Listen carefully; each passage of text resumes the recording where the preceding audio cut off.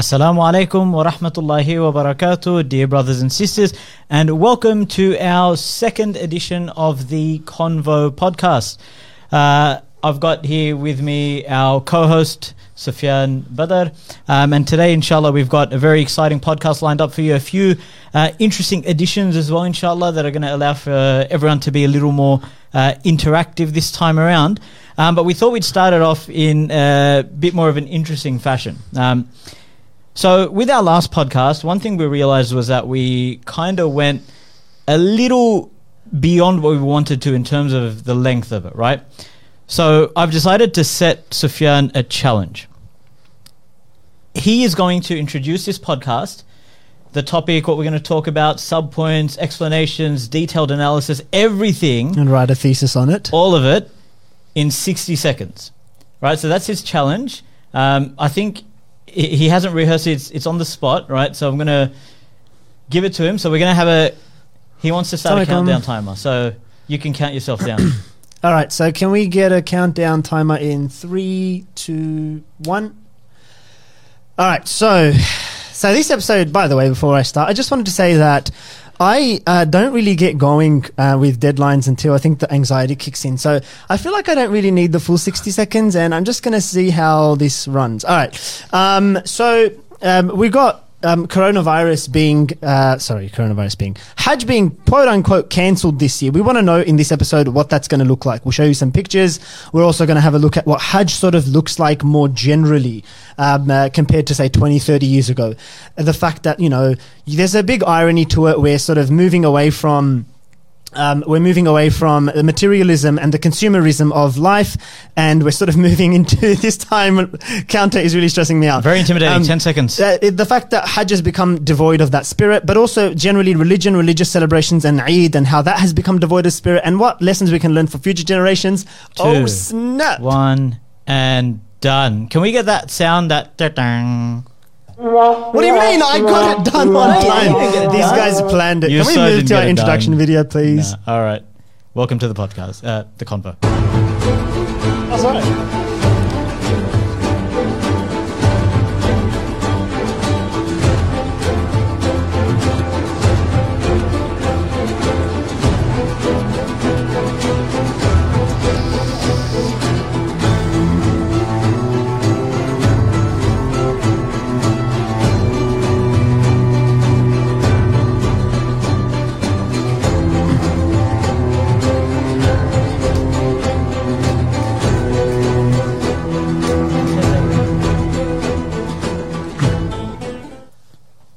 Assalamu alaikum, brothers and sisters. Assalamu alaikum from me as well. Hamza managed to do his introduction.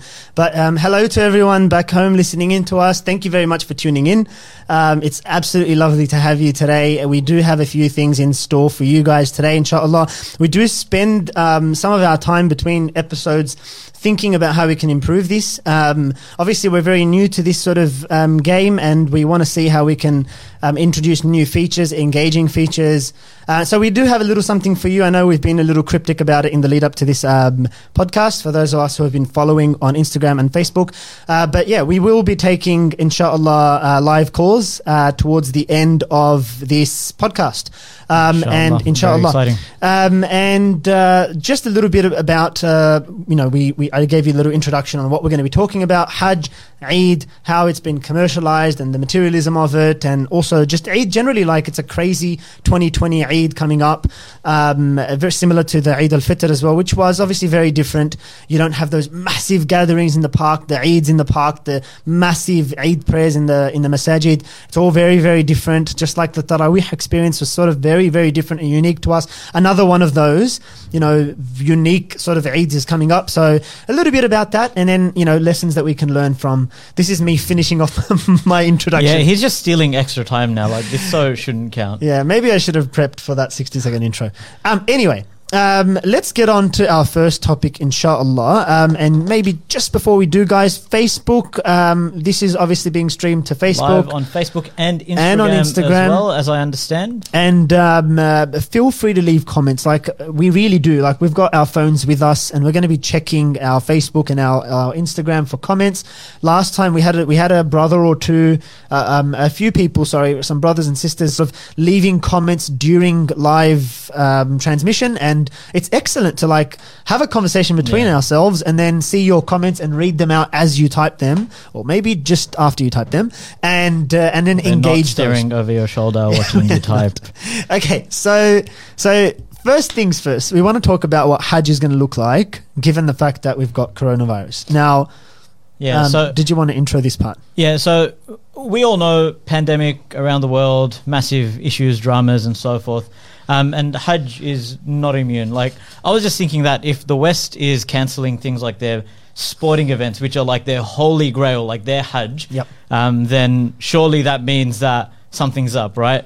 Not that we take them as the barometer, but nonetheless, right? It's serious, and so Hajj has definitely been affected. Saudi has basically said it's not cancelled. Yep. Right, Hajj has not been cancelled, so it's open to local populations. Yeah, so it's basically they've said residents, so Saudi citizens and even non-Saudis, but who are residents, they're able to go for Hajj, but they said very minimal numbers. Like, I think one of the reports said like 1,000 people. Which is why I think we could say it's effectively cancelled. You know, you normally have like 2.5, sometimes up to 3 million people swarming Mecca and its precinct overnight. That's true, because the thing is, like, Hajj is... It's got that special status, that aura for those who travel there, like who come from far-flung places all across the globe to gather to that place. If you're already there, then, of course, Hajj is still incredibly important, but it doesn't carry the same grandeur that Hajj always does. And I do want to share some of my personal experiences as well. I had the privilege, the opportunity, the blessing of Allah to actually live in Medina for 2 years whilst I was studying Arabic there, and I was one of those people who actually called a cab down to do my Hajj. That's awesome. So later on in this episode, inshallah, I'll share some of those experiences with our audience as well. Yeah, but Saudi's been pretty badly smashed by COVID issues. Like, you know, a lot of places around the world, they've got over 2,000 deaths, you know, a couple of 100,000 cases. So maybe we can show look at how the Haram was post COVID and pre and post COVID. So you can see like massive difference. Like, we're so used to seeing that sea of people around the Kaaba, and then just you can see the other side of the image, just like blank and empty. It's pretty heartbreaking, unfortunately. Yeah, and this other image here as well, you can maybe count those people on your hands, on your fingertips. So there's very, very few people there, and it's more than 10 fingerprints. Okay, Hamza, let's not get technical now. Very few people there, and just that scarcity it's frightening, you know, to see. And at the same time, it shows just how, you know, everything is in the hands of Allah, subhanallah. Like in a matter of just moments, bang, entire, sort of armies are kept at bay. Entire stadiums that were just swarming with supporters for massive organized sporting events, right? Including the Olympics as well, which may be affected. But and then the Hajj itself, like bang, 2.5 million people no longer going to be swarming that city. So so big religious festivals, sort of spiritual experiences, you know, really, really important stuff that you know, Saudi hosts for, you know, people around the world. Unfortunately, not really happening. So we thought we'd show you a clip of, you know, one of those really, really important things that Saudi provides, a service to humanity, you could say, and how unfortunately that's been it's been cancelled. So let's have a look at this. It's really saddening. And awkward pause. Sorry, which video? Don't want to give it away. We do want to give it away. Tech guy. We need to give our tech guy a name. This was meant to be Saudi's big it's not that one. Gathering of the festival, the festival. Around at least 400,000 people. State-run broadcaster Al Arabiya said that was an even bigger crowd than festivals such as Coachella in the US or Tomorrowland in Belgium. Middleby's 2019 has been a magical sensory overload of joy, wonder and bliss, and it's truly fantastic and a privilege to be a part of. Yeah, can we just take a moment to appreciate the fact that this guy flew in from another galaxy? Like, it's just wow. There's a point where it no longer looks like a costume. It's something... It's like it's an expression of his personality that's come out. But, you know, mashallah, Saudi is fantastic. They're hosting Hajj. They're hosting 400,000 strong music festivals. You know, these protectors of these glorious custodians of the two holy lands. Incredible. Look at these wonderfully spiritual experiences. Just on that note as well, before we move on, there was something, you know, we joke about it, but honestly, it's really sad. It's actually quite saddening. It's quite depressing to some extent as well, that these people that have been entrusted with such a massive responsibility of maintaining the city of the Prophet, you know, and the holiest city in the world, have sort of just, you know, done a complete failure of it. Like they have just thrown it by the wayside. So we've got, it's not just that. There was I think it's called Vogue Arabia or Vogue Arab. There was a magazine, which is a US-based magazine, that was running a photo shoot of some Lebanese photographer, right? And they chose, subhanallah, they said for aesthetic and artistic purposes that Medina and Al-Ula province within Medina would be the perfect place to do this photo shoot. And don't get me wrong, it's not just a regular photo shoot, it's this sort of highly inappropriate kind, as Morocco News today reported a raunchy photo shoot showing semi-naked women in a in the city of Medina, right? And for the rulers of Saudi Arabia to allow that in the city of the Prophet, as if, you know, allowing it anywhere is okay, but surely you've got some red lines that we draw, right? So you know, these concerts and these completely inappropriate photo shoots that are being held but speak volumes about. And the reason we mention that, guys, within the context of Corona and Hajj, is because, you know, the minister of I forget his exact title, but he's responsible for Hajj and for Umrah. This minister, for some reason, look it up, I'm not making this up, but his last name is Ben 10. So okay, it's not actually Ben 10. No, it's actually Ben 10. Wait, no, it's not. It's come on, it's Ben 10. Anyway, Hamza's got the details for this podcast, the stats and the names. He can look it up and let us know. But this guy came out when it came to sort of Hajj being quote unquote cancelled or drastically sort of downscaled, and he said that you know, in the interest of the Muslims and Islam and safety of the population, for the glory of Islam, like he was coming out with these phrases that would sort of champion, you know, the Saudi Arabian government as some kind of bastion of, you know, protecting Islam. You know, that title of custodian of the mosques and protectors of Islam and so forth. The guy's name is Ben 10. You really need to drop Ben 10, it. but anyway, whatever. It's like Ben Talib or something. Anyway, it's shortened to Ben 10. Yeah, all right. Anyway, so that's why we mention it, because, you know, they come out with this script and this pretense of this is why we are protecting, you know, the lives of the Muslim. We're so concerned with Islam and its sanctity and its sacredness. But at the same time, you've got photo shoots, you've got concerts, and you've got WWE festivals and all that matches and stuff. So, you know, read beyond the headlines and see, we should see things for what they really are. And I think that leads us to our next point of the fact that even Hajj, it's like, it's not immune from this. I use that word deliberately, pun intended, entirely. It's not immune, right? Hajj is a massive resource, economically speaking, for Saudi. It's I think in the region of $8 to $12 billion a year, Hajj and Umrah, and that's huge. That, I think I was reading, that's about 20% of non-oil GDP and 7% of overall. That's a big chunk of their economy. It is. And I think it's close to 10 billion. Did you say 10? Yeah, 8 to 12. $8 to $12 billion annual revenue. That's massive. Huge. And the thing is that I was just looking into some information about it, and oil is projected to perhaps run out within 70 to 90 years for Saudi. So where are they going to go? Like, subhanAllah, it's amazing that the Hujjaj and Hajj is a more renewable resource for Saudi than their oil. Oil will run out, but Muslims will always want to come, always have to come for Hajj, and so they can make massive dollars out of that. One of the reasons that they don't actually have to they don't actually have to advertise. Like it's not like there's a lot of economies that in the last decade or so have shifted over to a more tourist-based economy, and to some extent, Saudi Arabia is trying to do the same.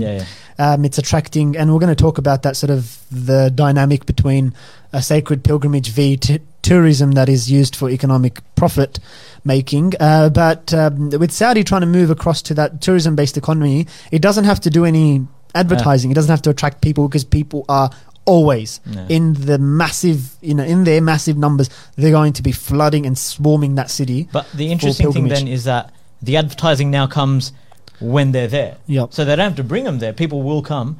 But once they're there, all right, buy this, eat that, stay in this hotel, make sure you have this experience. Absolutely. Take this particular tour and whatever else. So they spend a ton on that. And I was reading, I think they want to up it to like 150 billion in the next couple of years or something ridiculous.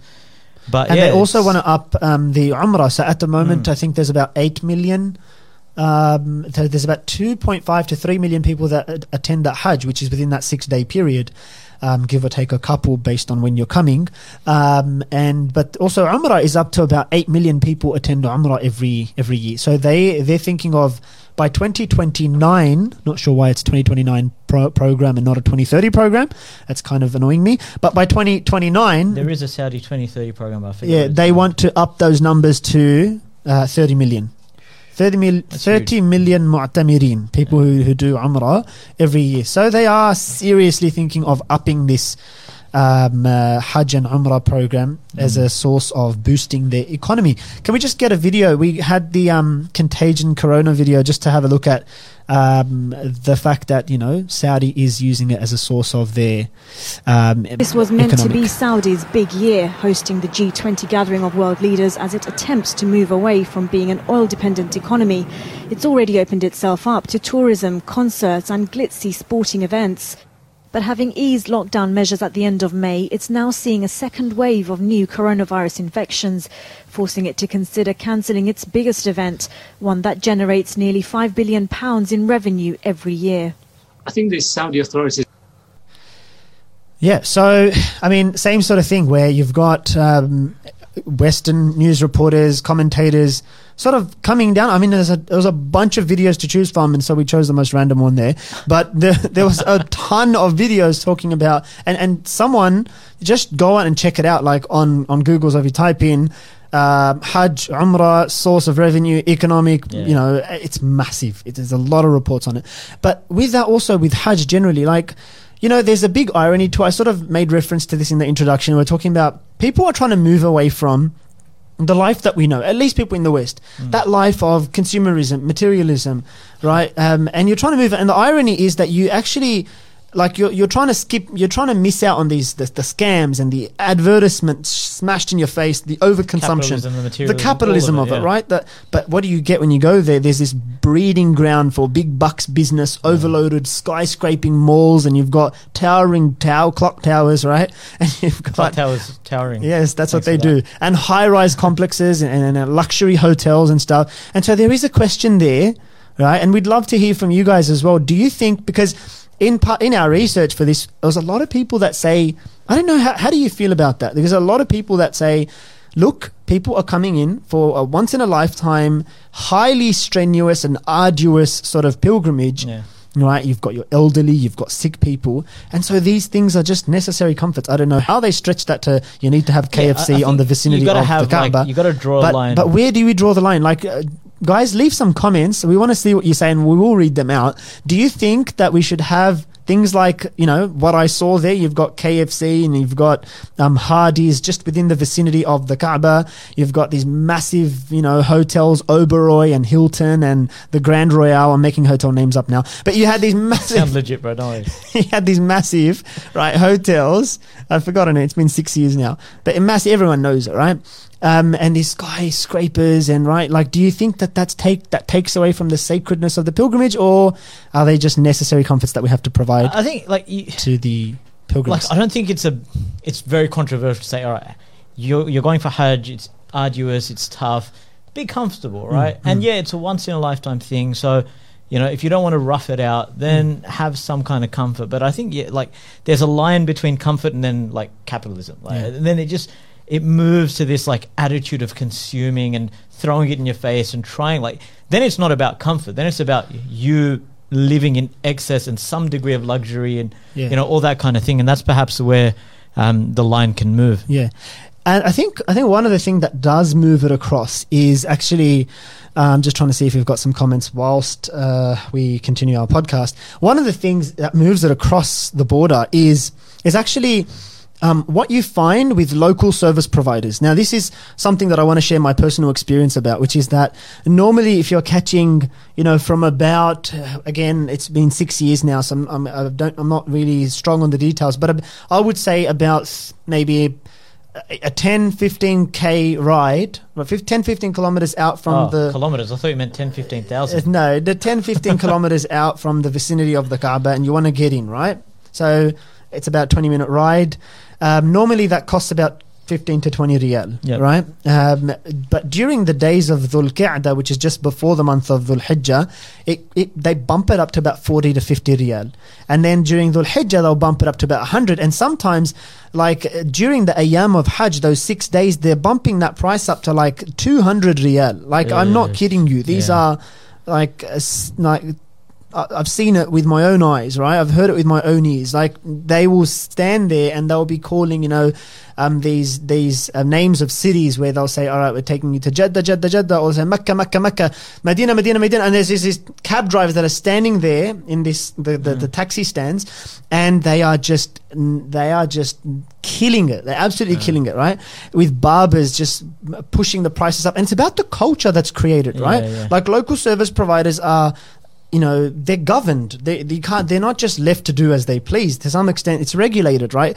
And the point is that I think it's that culture that's created that this is money-making season, right? That's where all 2.5 million people have descended on our city. Let's get every dollar out of it. Absolutely. Now, to what extent does our audience feel that there's something wrong with that? Or is it just purely... let's go with the flow. We do have some comments coming through by one guy, mainly. Sadi, you need to put all those comments into just one, please. Same feeling I get the day before I had to hand in my assignments last year. Okay, so that's not a very serious comment. We'll leave it to... I'm really struggling to find the connection there, but okay. We'll leave... Sorry. Maybe not. Maybe we need a filtration system for the comments first. Yeah. MT, I'm going to leave the comments to you. All right. Shall we move on to discussion of Hajj, perhaps? Eid. Eid, yep. All right. So we've spoken about Saudi Hajj and so forth, and sort of the essential point that you can take out of that is the spirit of Hajj is torn completely out by Saudi, right? But then there's also a spirit in celebrations generally.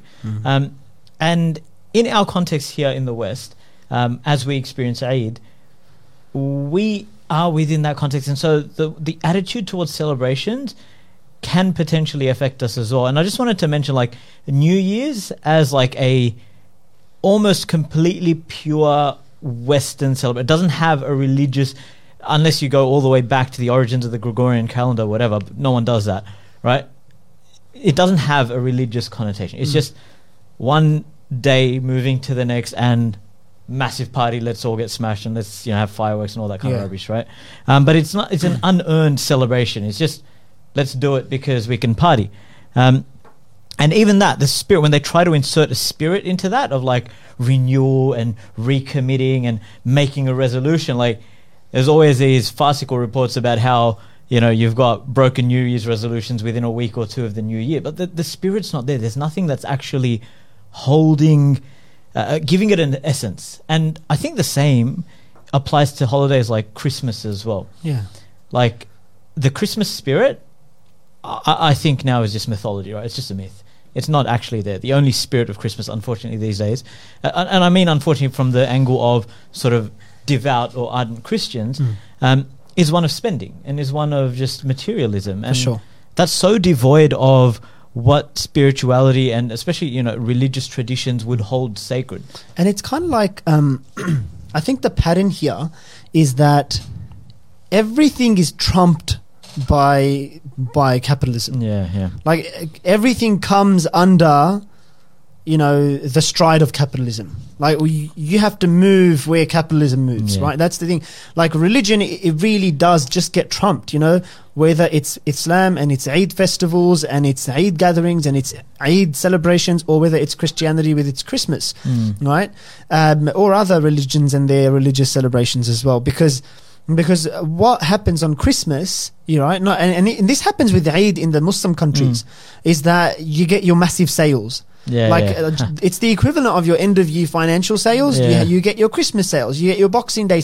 Like the capitalists are just sitting around saying, let's capitalize on absolutely every single capitalists capitalize. Religious, non-religious, right? Every single special holiday, every celebration, every special moment that you have. Like you were saying with like the Hajj period in Saudi.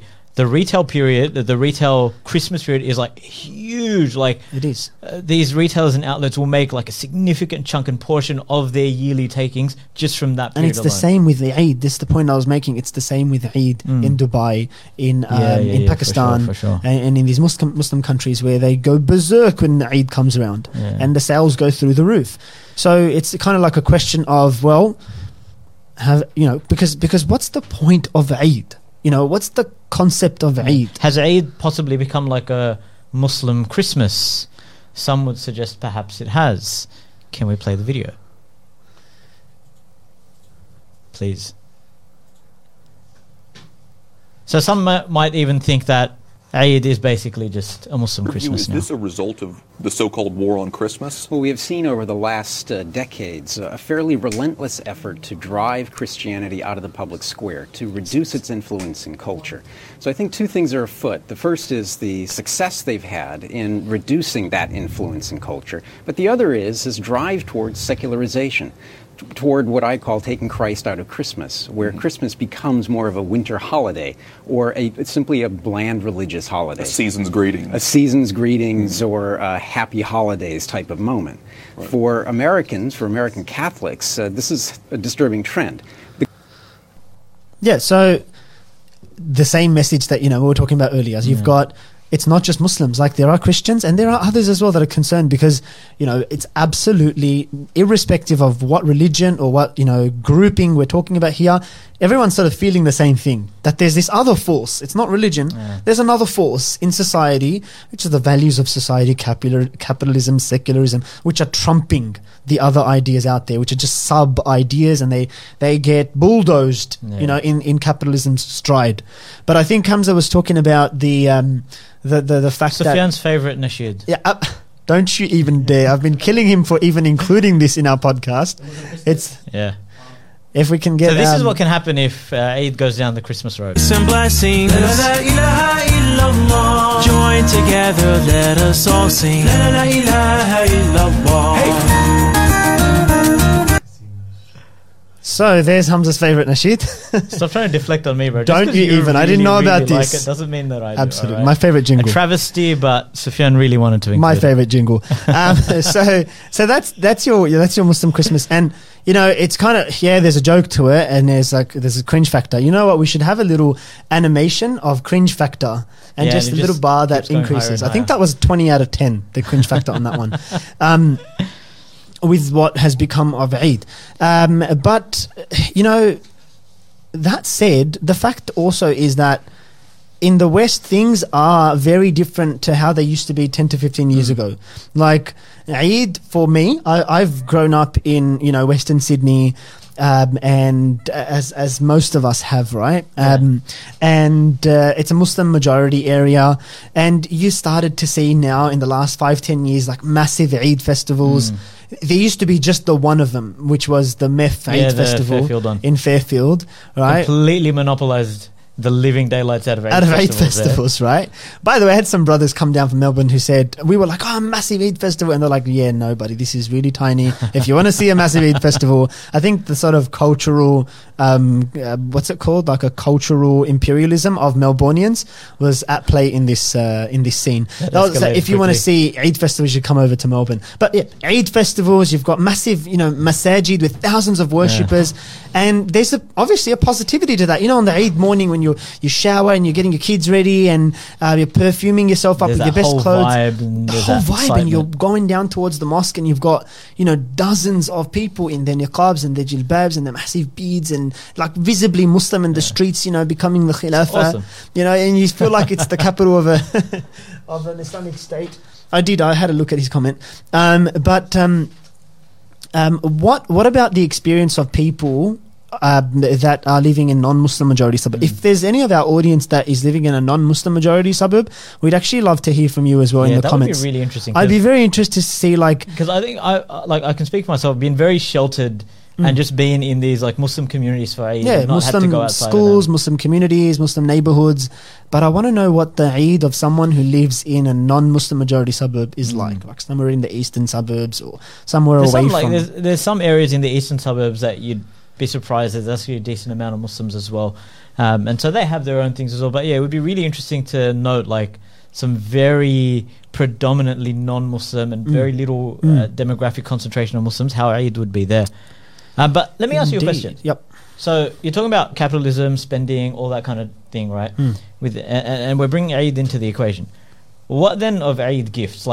We always get Eid gift. When we were young, we would always get them. We now want to give them. Should we not? What are you suggesting then? No, not at all. Not saying we shouldn't have Eid gifts. Stop taking Eid gifts away from the kids. I'm not taking your Eid gift away, buddy. No one even gifts you Eid gifts. Get out of here. No, look, with Eid gifts... That's my trauma coming out. Anyway. That's actually my trauma. My big trauma is you get to a certain age and it all just becomes about the kids, and then they forget the adults. So I'll give you an Eid gift this time. There's a deep-seated trauma that we need to discuss. But look, with Eid gifts and the materialism around that, I don't know. This is obviously personal opinion. But I feel like sometimes I do feel that it's getting a little out of hand. The last 10 nights if we look at Eid al-Fitr, the last 10 nights of Ramadan are meant to be like the holiest nights. Not meant to be. They are the holiest nights of the entire Islamic year. And they're spent in these multiple rounds of shopping for clothes, for gifts. Not to say that there's something, absolutely wrong with that, because the sunnah is to wear your best clothes for Eid and to gift. Generally, the Rasulullah ﷺ is encouraging us to give gifts because it increases the love between your hearts. So I'll give you a gift. Thank you very much. I'll give you a hint. Stop dropping hints. I'll give you a gift. No, but on a serious note, we should encourage gift giving, and then obviously what better time to give gifts than Eid? But I don't know, it's becoming a little out of hand, I feel, where you give, I think, a little kid gets 20 or 30 gifts. Because you got parents giving a gift, and then grandparents, and then each aunt and uncle, and this kid's going to play with a gift for a week, 2 weeks at most. And that's it, it's gone, not to be seen again. Yeah, and I don't know, I feel like, is there a way we can draw them back to appreciate the simpler things in life, the bonding, the family time, the cricket in the backyard? Yeah, create an Eid experience instead of always having just multiple gifts. And so when I was young, I remember there was one gift, my parents would say, all right, there's one toy or one gift that you can choose for the year that you get for Eid, and that's it. And so I would value the living hell out of that. I would really, really, really want that and just stick with that. And that I would value. And it wouldn't just be this massive influx of all these things that I'm never going to use. For sure. And then, so there's that aspect as well. But then, when we say Eid is sort of becoming devoid of spirit, and to be honest, we don't know the answers to all of these questions. We're just sort of posing some of these questions out there. Some of them we will suggest what we think, but the concept of the qurbani, the qurban meat that you're meant to get and have slaughtered or distribute amongst the poor. In origin, the idea is, and you see it in the Muslim world, they still maintain it to a large extent. Some places they go crazy with it, where there's, celebrating their livestock, right? But, and my camel's bigger than your camel, right? But here in Australia, if you compare those two experiences, in the Muslim world, in places, again, my experience in Pakistan is you go out and you will find yourself, an appropriate, sheep or a goat or if you can afford it, something bigger of cattle, and you will take care of it, and you will love it, and you will show it compassion, and then you will carry out that process, of the sunnah practice of slaughtering it in the halal way, cleaning it, skinning it, and then distributing it amongst the poor. But here it's like another day at the butcher's. You just pre-place your order. It's so capitalism. Like, go there, pick it up. But it's pre-place your order 10 days in advance. Come and pick it up, and then not even distribute to the poor. Like, to some extent you can do, but what ends up happening is you give it to your local neighborhood and like your family friends or something. And again, from my experience in Medina, which is, we did have this beautiful experience on Eid, because I had done Hajj one year, and then the other year, it's discouraged to sort of do it every year as a student. And so I said, okay, and plus I was also sick that year. So I went ahead and I sort of witnessed that process. I went to a slaughterhouse, and I just sat there making videos of sheep being sent to their death all day. So I'm trying to strike conversations with them, because no one gave me gifts. So you went and tried to bond with the sheep. I did. No, and then they're sent off, right? But it's just beautiful. Like, not the blood and the gore, but like it was beautiful because it's like enlivening and like bringing life to the sunnah. But you know what you said, like with regards to, you take an animal, you care for it, you actually like make sure it's eating, and drinking, you feel a healthy, connection to it. Yeah. And then you sacrifice. Like, that's an actual sacrifice then. Like you're giving something for the sake of Allah. Yep. It's so much more meaningful than just like go to the butcher, as you said. Yep. So I wanted to just mention as well, like with regards to celebrations, like Islamically, celebrations are something earned, right? There's something earned. You're meant to do something, and then Allah gives you something at the end of it. So with Eid al-Fitr, you're fasting the month. Once you've done that, Allah gives you Eid, right? And Eid al-Adha is Hajj. Obviously, if we're not there, then we still have the celebration of it.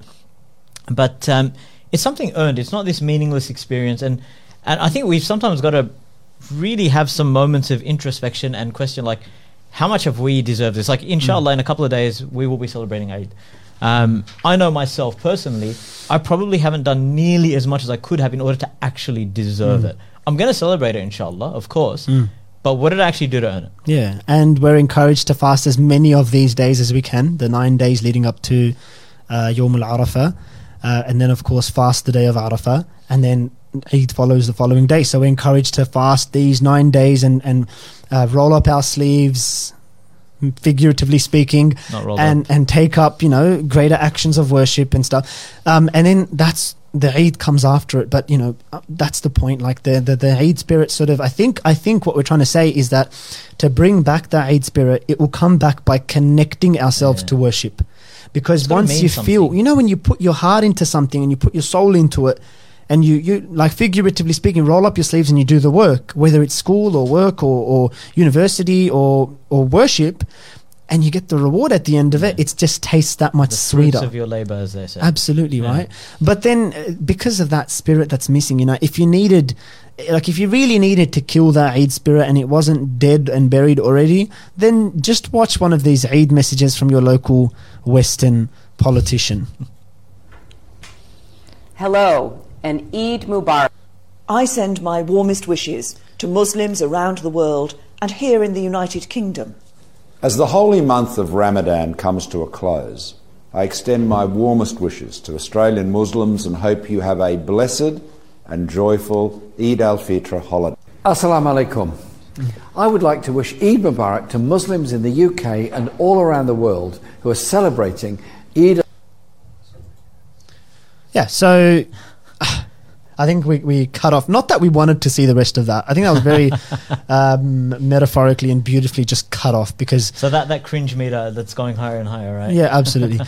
You get these messages. I just wanted to chuck that in as well because it's so cringe. Like, you just get these leaders that don't care less about Muslims. They spent months and years devising plans of how to, demonize Muslims and exploit make us Muslims. Public enemy number one. Yeah, and then, hey, Congratulations, Eid. And the worst part of it for me is where they try and capture the Eid message. Like, Eid is all about worship and Allah. Yeah. And it's like, the worst part for me is always the attempts at Assalamu alaikum. Yeah. The last guy really put in a lot of effort into it. Turnbull did like Eid al-Fatah or something. I don't know what he was on about. Yeah, but did you see Jeremy Corbyn? At the end of it, he did a little like one of those African-American gangster things like Assalamu alaikum, like as if, it's like indigenous to him. So yeah, they try and they plot and they plan, but Allah plans. That turned very serious. But, these politicians will kill the Eid spirit if it needed any further killing. But on the topic of sort of the Eid spirit, I say that as though that hasn't been our entire topic so far. But, okay, I want to say that I find it, like, without disparaging any Muslims at all, right, I find it quite saddening when I'll go to someone and say, oh, what did you do for Eid? Like, how was your Eid? Oh, I just went to work. Yeah. I was at uni. I was at school. Now, look, okay, if it's absolutely unavoidable, different story. Yep. But, like, surely we can just put a bit of effort to just make it mean something. Like, just put your leave in advance for your workplace, or speak to your teachers and principal or your unit coordinators or whatever, and just sort it out. Just take the time off and give it some importance. It really, like that. When I hear that, I kind of like, I feel that a part of you dies, spirit just sort of withering away. And no, 100%. Metaphorically, because when we think about where we've come in the last 10-15 years. And again, guys, don't get us wrong. Like, don't sit there scratching your head thinking, I don't know what Eid these guys are celebrating, but our Eid is the best. Like, we're there. We're with you. Like, we have the same Eid. And like I said, it's a beautiful sight in the morning and we absolutely love it. Right? But there are things there that we need to work on. And I think it's part of it is about how much we center it. It's just a question of we worry, like, about the future generations as well. Of, like, the connection that we see of politicians in our masajid, right? And we see it just becoming a materialistic thing, it missing out on that Eid spirit of connecting it to worship. And sacrifice the story behind it all. Like, absolutely. Where did that go? And, like, doing something about making a point about, if you're going to chuck a sikhi, do it on Eid. Like, make it your big thing. Like, you have to tell your kids, and we have to tell our future generation that this is a big deal. This is Eid. Right, because it's like you picture it, right? One generation doesn't give much importance. Next generation, it's just going to get worse and worse and worse. And you know what frightens me genuinely is that, like, let's be real. We are Muslims. We're competing, quote unquote, ideologically competing with all these other celebrations for our kids' attention, right? So your kid, our kid, whoever, these young Muslims in society, they're going to be bombarded with the Christmases and the Easters and the New Year's and the birthdays and even now the rubbish of the Halloweens, right, of the world. They're going to be bombarded, and all their schoolmates are going to be doing it, and the whole society is going to be doing it. All of that's going to happen. And then if we don't make Eid really, really special and let them know that this is your celebration and it means something and it's a core part of who we are, who you are, then there is a risk that they're just going to go down that road. Yeah. And it's really not hard to go down that road. Yeah, we're not suggesting that, people are going to ignore Eid and then, rock up to Halloween parties. No, it's just that there's a risk. Like, if we don't that it just fades away in the background. Yeah, you don't want it to fade. Like, there's already this whole sort of, Muslims celebrating, quote unquote, Christmas or other celebrations to be more inclusive and all that kind of thing. And it's just completely moderates the centrality that Deen should have. Absolutely. And that genuinely, like, I feel like, I'm not talking about next year or anything, but generationally, Allah knows, where things could go. And we need a concerted effort to make sure that Eid is special and central to our existence as Muslims. And one of our take-home messages for this podcast that we wanted to stress was that, like, we need to read the warning signs, that we can't just sit back like spectators or analysts saying, oh, Hajj is so heavily commercialized and Eid is losing its spirit, and, like, as if we're going to write a paper on it. This is our community, right? These are our kids, our future generation. We should, like, make a concerted effort to make a big deal out of our Eid and make it connected to worship. Right? I even thought, like, something as simple as decorating your house, right? That sends a signal to kids, right? Like, they see all the decorations for other celebrations, this and that, right? make it special. Get your kid to hang up, Eid celebration decorations and put, the names of Allah and, in the fancy, glittery, whatever paper that you have and all that kind of thing. Like, just add an atmosphere to it. Give it some life. For sure. Add that touch, and obviously also make it all centered around worship. Like, make that the big thing. Sure. Like, that's our message to you guys tonight, or part of our message to you guys tonight. Let's make Eid. Let's reconnect it back to worship. Like, in these very days, fast. Like, we hope that you fasted today, and may Allah give us tawfiq to fast tomorrow and the day after until Eid comes. And then, when you're in that habit of fasting, and then you worship and you celebrate Eid, you will feel the sweetness of Eid so much more. Yeah, for sure. Let's feel that sweetness, and let's feel it by connecting these beautiful days back to worship. Definitely, inshallah. Should we? We should. I read your mind. Let's take the live calls. Let's take the live calls. He read my mind. I read your mind. He did indeed. All right, let's take some calls. This should be interesting, inshallah. So we've got the number on Sufyan's head there. Can we move that out of my face? 0450, right in front. Yeah, there we go. Thank 0450 774 662. So yeah, let's take some calls and see what you guys think. Look, we did want to sort of focus it a little. So the broad question that we have, or the broad sort of area, is: do you feel like Eid is getting more spiritual and better? Because as Sufyan mentioned, you got the Eid in the Park stuff, you've got festivals in multiple communities and so forth, and you've got different areas. Do you think it's getting better or worse? Okay, it seems like we've got a call. Okay, Assalamu alaikum. Assalamu alaikum. Wa alaikum assalam wa rahmatullah. Who do we have with us? Yep. Hello. How are we? Who do we have with us tonight? I can't tell you my name. I please want to stay anonymous. You wanted to stay anonymous. That's cool. Yes. All right. Well, how did you want to respond to our question? No, I thought you guys were live. I'm watching the podcast, but I thought you guys are going to talk to me. We are live. We are going to talk to you. If you have something to say on the topic, we're happy to have this conversation. That's what we're all about at the Convo. I don't have anything to say. I thought we're going to have a Q&A session. No worries. Jazakallah khair for your call anyway, brother. Take care. And enjoy your Eid, inshallah. Okay. All right. Bit of a miscommunication there, but the live call feature does work, guys. You saw at the very least. So that was a test run? We'll call that a test run? Let's call that a test run. No, I called in. I don't have anything to say, but I just wanted to call in. All right. If you have something to say, call that number 0450 774 662, and we'll keep the conversation going. As soon as we get another call, and then we'll respond to it. So yeah, Eid, is it getting better, more connected, a better atmosphere, better vibe, or more materialistic, less of a vibe, less of a spirit? Because to be honest, I'm not fully decided on that. Yeah, nor am I. We had this conversation last night. I actually put it to Hamza. I said, bro, where do you actually... last night? I thought we meant to have the conversations on the Convo. Well, where do you actually stand on this? We put the question to each other and said, all right, well, where do we stand on this?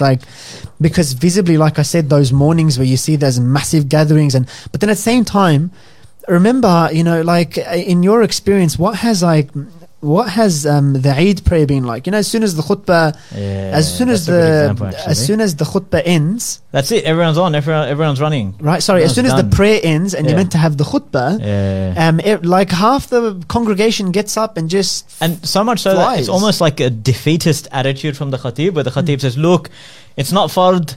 So if you want to go, you want to socialize, just do it away from here, so that the people who want to listen to the khutbah can listen to it." To be honest, I think that's still a bit of a liberal reaction, because for me, I think in my local masajid, it's been quite conservative. The response has been like, brothers, please, just because it's a sunnah, don't run from it. This is the big thing, you're meant to stay for this khutbah. Please take a seat. Don't leave. It's almost like, he's like, guys, come back. And it's sad to see that, we should be. And so that's what we're saying. There's elements of this where on a communal level, it sort of seems more visibly Muslim and visibly celebrated. Yeah. But then there are the connection to worship part seems like it's still missing. And then the whole the materialistic side of things as well. Yep. So there's multiple angles. I remember one of the really, really positive experiences that I had with Eid was, quite a number of years ago when Eid in the Park first started, right, in Homebush. Yep. That was huge. That was a massive thing in the community. And there was so much demand. It was really good because, they're having Eid Salah in a nice, big, open space. And it was really exciting, but they had so much demand that they had to charter buses to get people, and they had multi-level parking lots full, and you had to go to the next one and the next and the next, and then bus would take you from there to there and whatever. And then you get there, and there's this sea of thousands upon thousands of Muslims there celebrating Eid in their best clothes, right? Looking fantastic, brilliant. And to a large extent, of community. You still have that. Yeah, like to a large extent, you still have even that. Even the festivals and whatnot, there is a lively atmosphere. But I find it genuinely difficult to reconcile that side of things, like anecdotally what I can see, to what I know of the underlying commercial reality and how capitalism wants to come and So, kill ladies and everything. gentlemen, that's the number there up on screen, 0450 774 662. We're actually very excited to get some calls, inshallah. If we get... I've spoken to Sufyan for a long time, many, many years now. I'd like to speak to other people, if that's possible, please. Yeah, so we'd like to hear from some of our audience. I know we've got quite a few comments here. Maybe you can read out some of the comments. No, let's go through some of these comments. So... Oh, Hamza, can we just get back to Ben 10 because that's his name, right? No, surely it's not actually his name. No, I'm going to Google it. It says Dr. Muhammad Salih ibn Tahir Ben 10. Okay, that's the way you pronounce it, right? Obviously not. When they introduce him at conferences, they say Ben 10. All right. Okay, let's look at some of the other comments. So we're looking at $5 billion revenue from Al Baik, which is an amazingly tasty chicken franchise, which is within the vicinity of Medina. I've tasted it. It's glorious. However, $5 billion revenue from that, yes, a lot of Hujjaj, right? Yeah. Specifically from one continent in particular, loves that taste, and it will go off in the subcontinent. And it's subcontinent. It's not I think it's an Gulf thing. Like it's initiated. Maybe I'm not sure. Some Arab. No, I mean, who's got the specific interest in it? Oh, the subcontinent. There's a lot of brothers and sisters from the subcontinent that absolutely it just works wonders for their taste buds. But yeah, $5 billion revenue from Al Baik, and it says that you don't need to go to the Gulf anymore. There's a lot of comments here, but luxuries need to be fulfilled after needs and are fulfilled by selling the Ummah's wealth.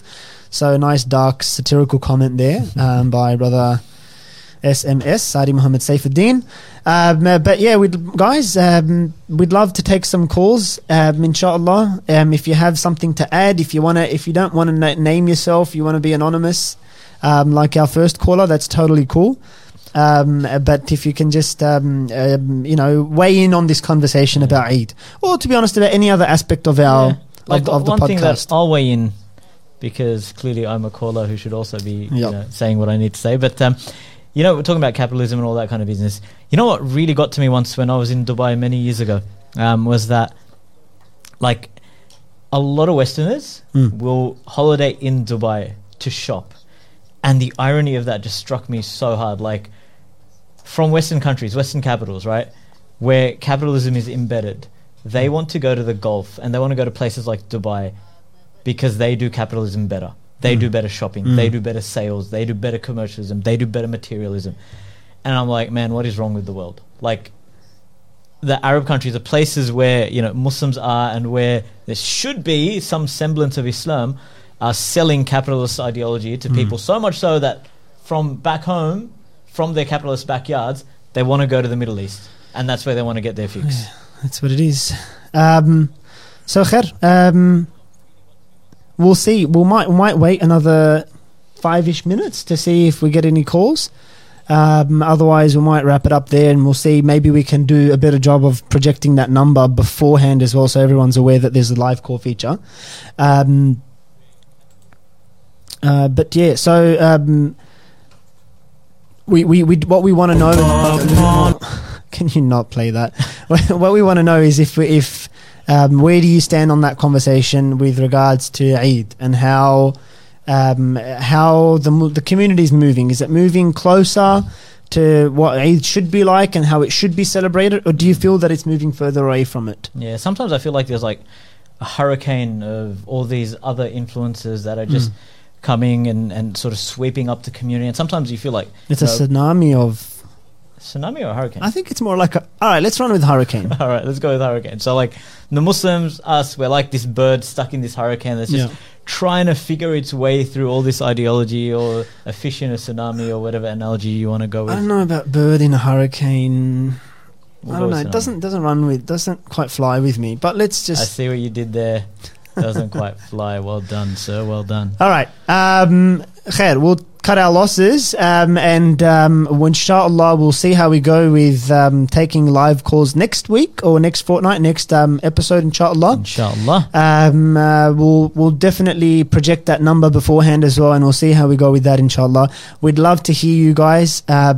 Inshallah, it could be that you're undecided as well. You're not sure exactly where you stand on that question.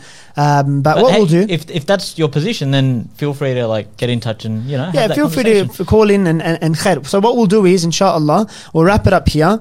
It has been a good episode. We did enjoy it. We actually really enjoy doing these podcasts. Monday nights have transformed for us, every alternate Monday night. It's been a real transformation. We actually really look forward to it. It looks like we're getting a call. Okay, we're getting a call. All right, Sufyan, you can stop your closing. And they hung up. Well, that was an anticlimax. Okay. Sufyan, you can continue. So let's close it here, inshallah. Alhamdulillahi Rabbil Alameen, wassalatu wassalamu ala ashrafil anbiya'i wal mursaleen wa ala alihi wa sahbihi ajma'een. Brothers and sisters, ladies and gentlemen, thank you for tuning in. Jazakallah khair. Thank you very much. It was lovely seeing the comments, a flutter of comments coming through, and inshallah join us next week. We will be next fortnight we will be advertising in advance, and so inshallah it'll be absolutely amazing if we'll catch you in 2 weeks time on the Convo. Jazakallah khair. Thank you very much. Assalamu alaikum wa rahmatullahi wa barakatuh.